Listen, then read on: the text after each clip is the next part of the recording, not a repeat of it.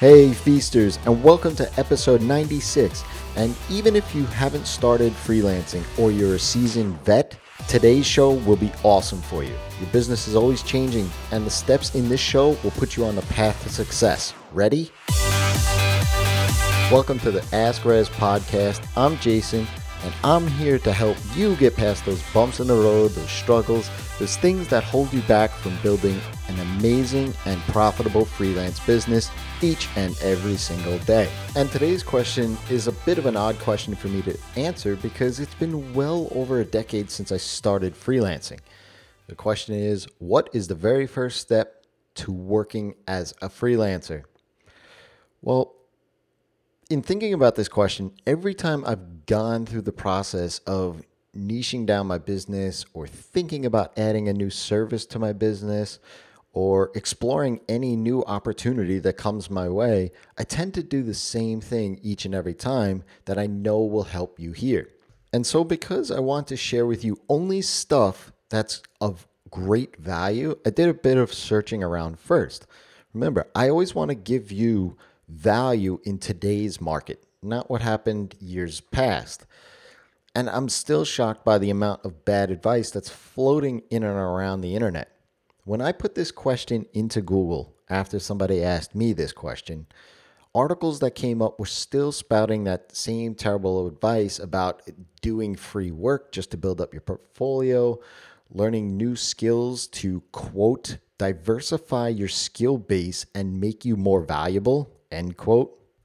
Ugh, that will land you right into the feast or famine cycle, rant over, and also attend local business networking events. The reason these are terrible is because this is old school thinking. This is the stuff that I did well over a decade ago because I read it at that time. Guess where that landed me?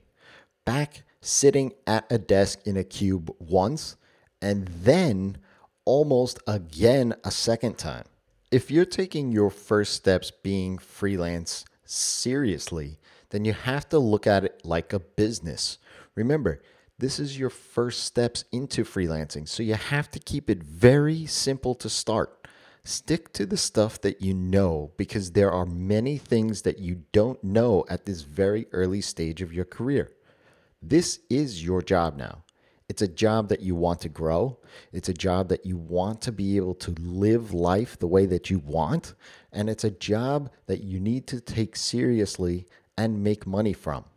With that in mind, I found that there are three things when starting out that work in tandem together.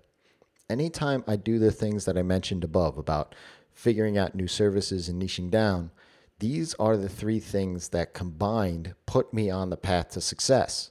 And so I'm going to share them with you here today. The first is making money is key. Second, leverage the skills that you have. And third, figure out your worth.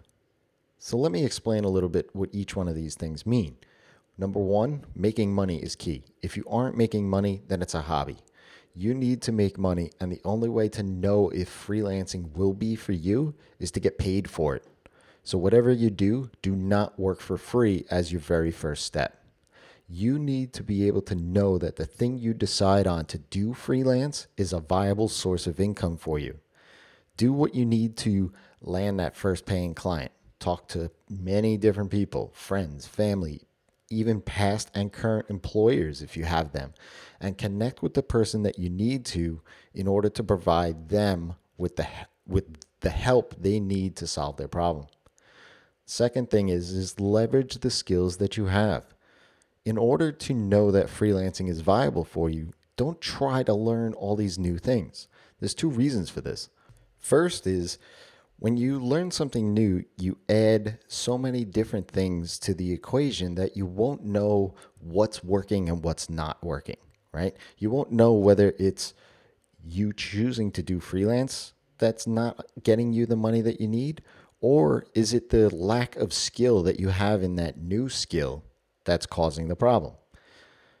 Let me just pose this question out to you. Would you rather pay $150 a ticket to see Billy Joel play the piano or $150 a ticket to see a 7-year-old's first piano recital. I'm just going to leave it at that. The third thing is figuring out your worth. Your very first project will not be a good estimate for your worth. Yet so many freelancers set a price and stick with it way too long. Because you've never done it before, how could you possibly put a price tag on it? You can't. But at the beginning, you'll want to get paid to do the thing. So come up with the best guess you can and put a price on it. Then, as you work on the project, track all the time spent on every single thing you do for that project. Track your time for the actual project work. How much time you're spending on meetings and calls. How much time you're spending on emails. How much time you're spending on the administrative work like documentation and billing. Knowing all the time spent will allow you to see hard numbers around the value of the service you provide.